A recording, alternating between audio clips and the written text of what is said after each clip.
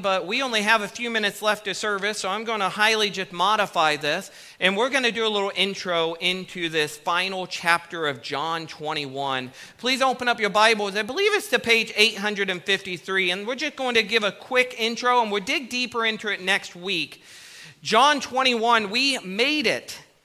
We made it to the final chapter. We have been through every single chapter of John over the last year and a half. We started this series, Believe and Live, just after Easter of 2022. Easter, not of this year, but the previous year.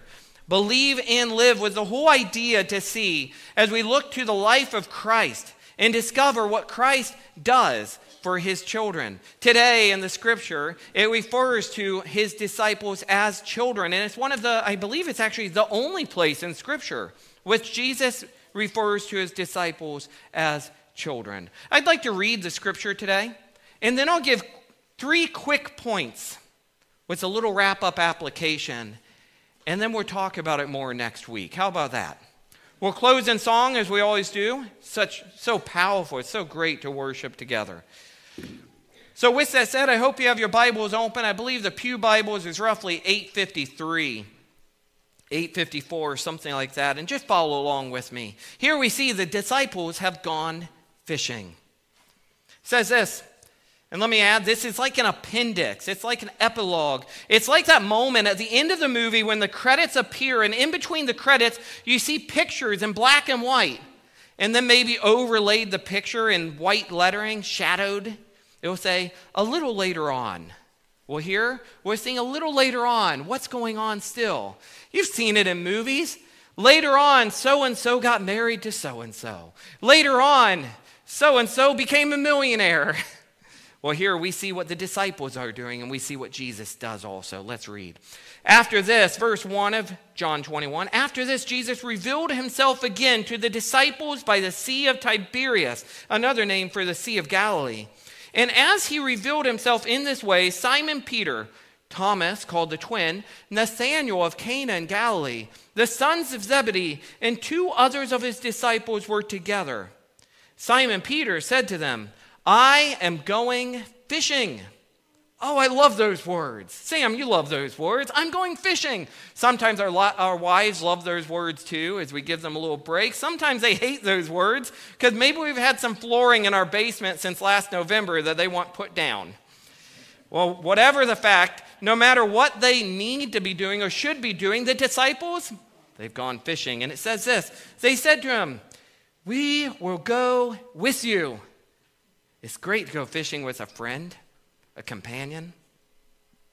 They went out, got into the boat, but that night they caught nothing. Been there. Just as day was breaking, Jesus stood on the shore. Yet the disciples did not know that it was Jesus. Jesus said to them, children, do you have any fish? Now he was a few hundred yards away, so maybe they just couldn't recognize him, couldn't see him very well. The sun's rising and there's a glare. Maybe Jesus in his glory just was indistinguishable at this point. We don't know quite yet, but we do know they don't recognize him yet. But he yells out to them, children, do you have any fish? They answered, no, he said to them. Jesus said to them, cast the net on the right side of the boat and you will find some. So they cast it, and now they were not able to haul it in because of the quantity of fish. That disciple whom Jesus loved, John, therefore said to Peter, it is the Lord. He recognized, this is Christ, this is the Lord, this is Jesus. How else could this happen? We've been fishing all night, and all of a sudden this man just says, cast the net on the right side of the boat, and they catch so many fish that they can't even drag the net into the boat. Sounds a little familiar from some other stories too, doesn't it? It goes on. That disciple whom Jesus loved, John, therefore said to Peter, it is the Lord. And when Simon Peter heard that it was the Lord, he put on his outer garment, for he was stripped for work, and threw himself into the sea. Now that threw word in the Greek means something like dive. He just dived off the side of the boat as fast as he could. He wanted to be the first one to meet Jesus, to get to Jesus.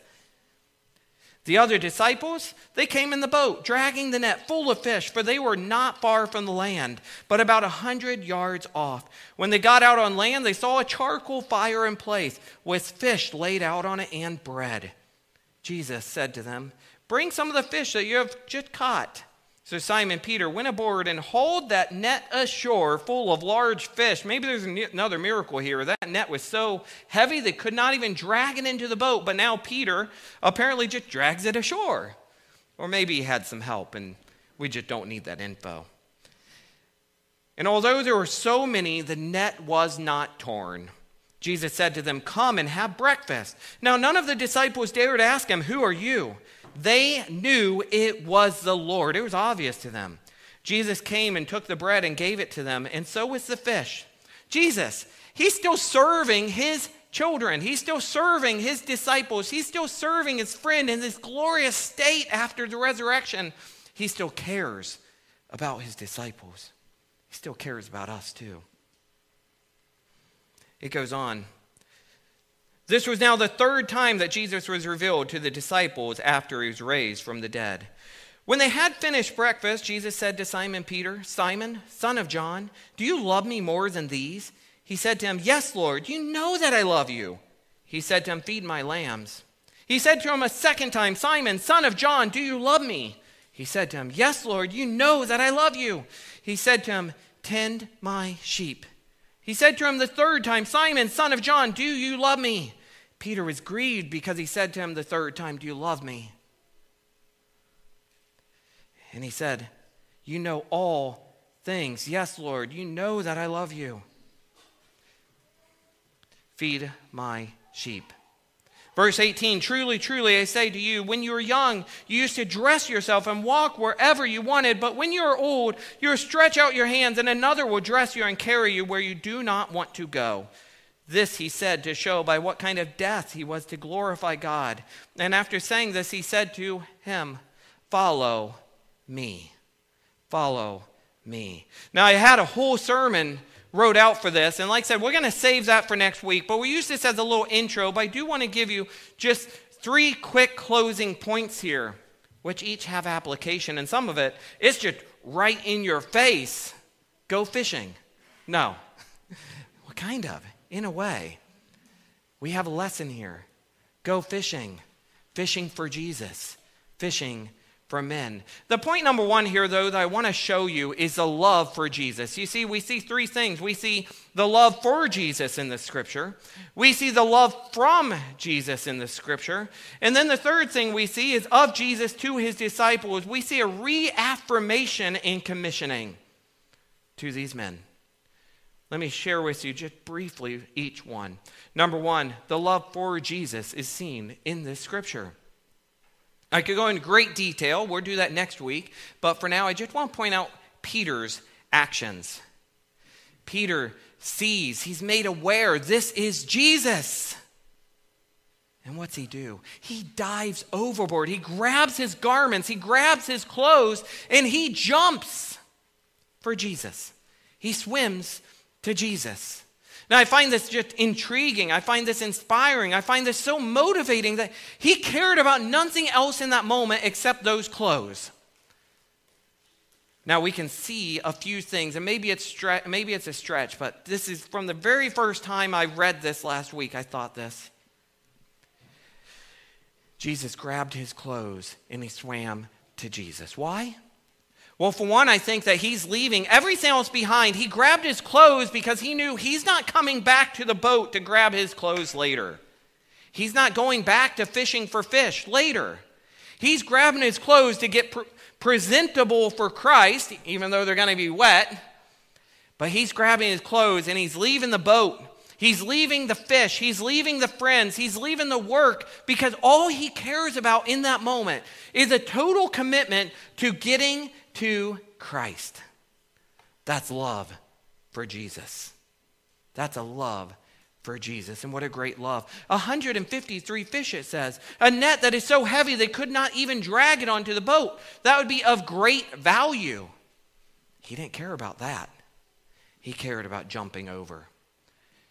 Do we care about jumping over the boat and getting to Jesus and leaving everything else, anything else behind. Maybe it's our reputations. Maybe it's our finances as we give to his ministries and his will and his kingdom. What are we willing to give up and jump overboard for Jesus for? Number 2, we see the love from Jesus.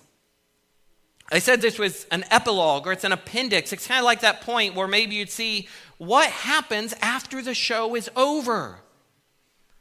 And some might have been wondering, is Jesus going to come back? Is he going to continue to care for his people? Well, right here we have this scene. Jesus shows love for the disciples as he shows up. He shows up. And not only does he show up, but he doesn't show up and say, come to me and serve me. No, he shows up and he says, come have a seat at the table. I have blessings for you. Jesus continues to show love to his disciples today. He blesses us greatly. With each day, it might look a little different, but I guarantee you it's all for his will and his eternity because he is sovereign. He is king. Finally, number 3, Jesus reaffirms the disciples, specifically Peter here, as he says 3 times, do you love me? Feed my lambs, feed my sheep. He had to say it 3 times because Peter, I think, is still remembering his denials of Christ. He's trying to bring something out of him to say, look, here's another chance. I'm going to ask you again, do you love me? And I think Peter, being a bit gun-shy, a bit apprehensive, he continues to just say love in a way that's like a brotherly love or a friendship love. It's not a total commitment love, not yet. So Jesus keeps asking again, do you love me? Do you really love me? Well, then feed my sheep. And in the end, I think Peter got it. He finally gets it. And Jesus even tells him what he has in store for him in the end. But it will all be for his glory and for his kingdom. Feed the sheep. Feed the sheep. I close with this. Do you see and believe Jesus? You see, they did not see Jesus at first. But then they opened their eyes to see the great miracles, the great wonders of God. And they saw him. They saw him. Squint your eyes, see the God winks, see the God sightings, see how he works in your everyday life. See and believe and follow Jesus. He says, follow me. He says, follow me. He says, tend to my lambs, tend to my sheep. Well, let me tell you 2 things about that in closing. You are a sheep of Christ. We need to care for ourselves, but we also need to care for others. And as we're talking about caring for the sheep here, we're talking about the truth needs proclaimed within our own lives and the lives of others. Now, the truth, that's the word of God. We can't care for ourselves properly if we're not first going into his word and into his presence. We can't care for others properly if we never encourage and challenge and strengthen them in the word and in prayer in his presence also. Feed his sheep. Love and continue his work. Believe and live. Let's close in prayer and song now. Lord, we thank you for your word which continues to encourage, challenge, convict, edify us. We thank you, Lord, that you're not done with us. You've saved us. You make us new. But you don't just make me a new Patrick or a new Neil or a new Rick or a new Brian. You make us into a little bit more into Jesus with each day. Lord, you make us better than we could ever think we could be. And Lord, it's all for your glory. So we pray, Lord, with that we would feed the sheep. Lord, feed the sheep, that we would believe and live and follow you and continue your work. And it's in your holy and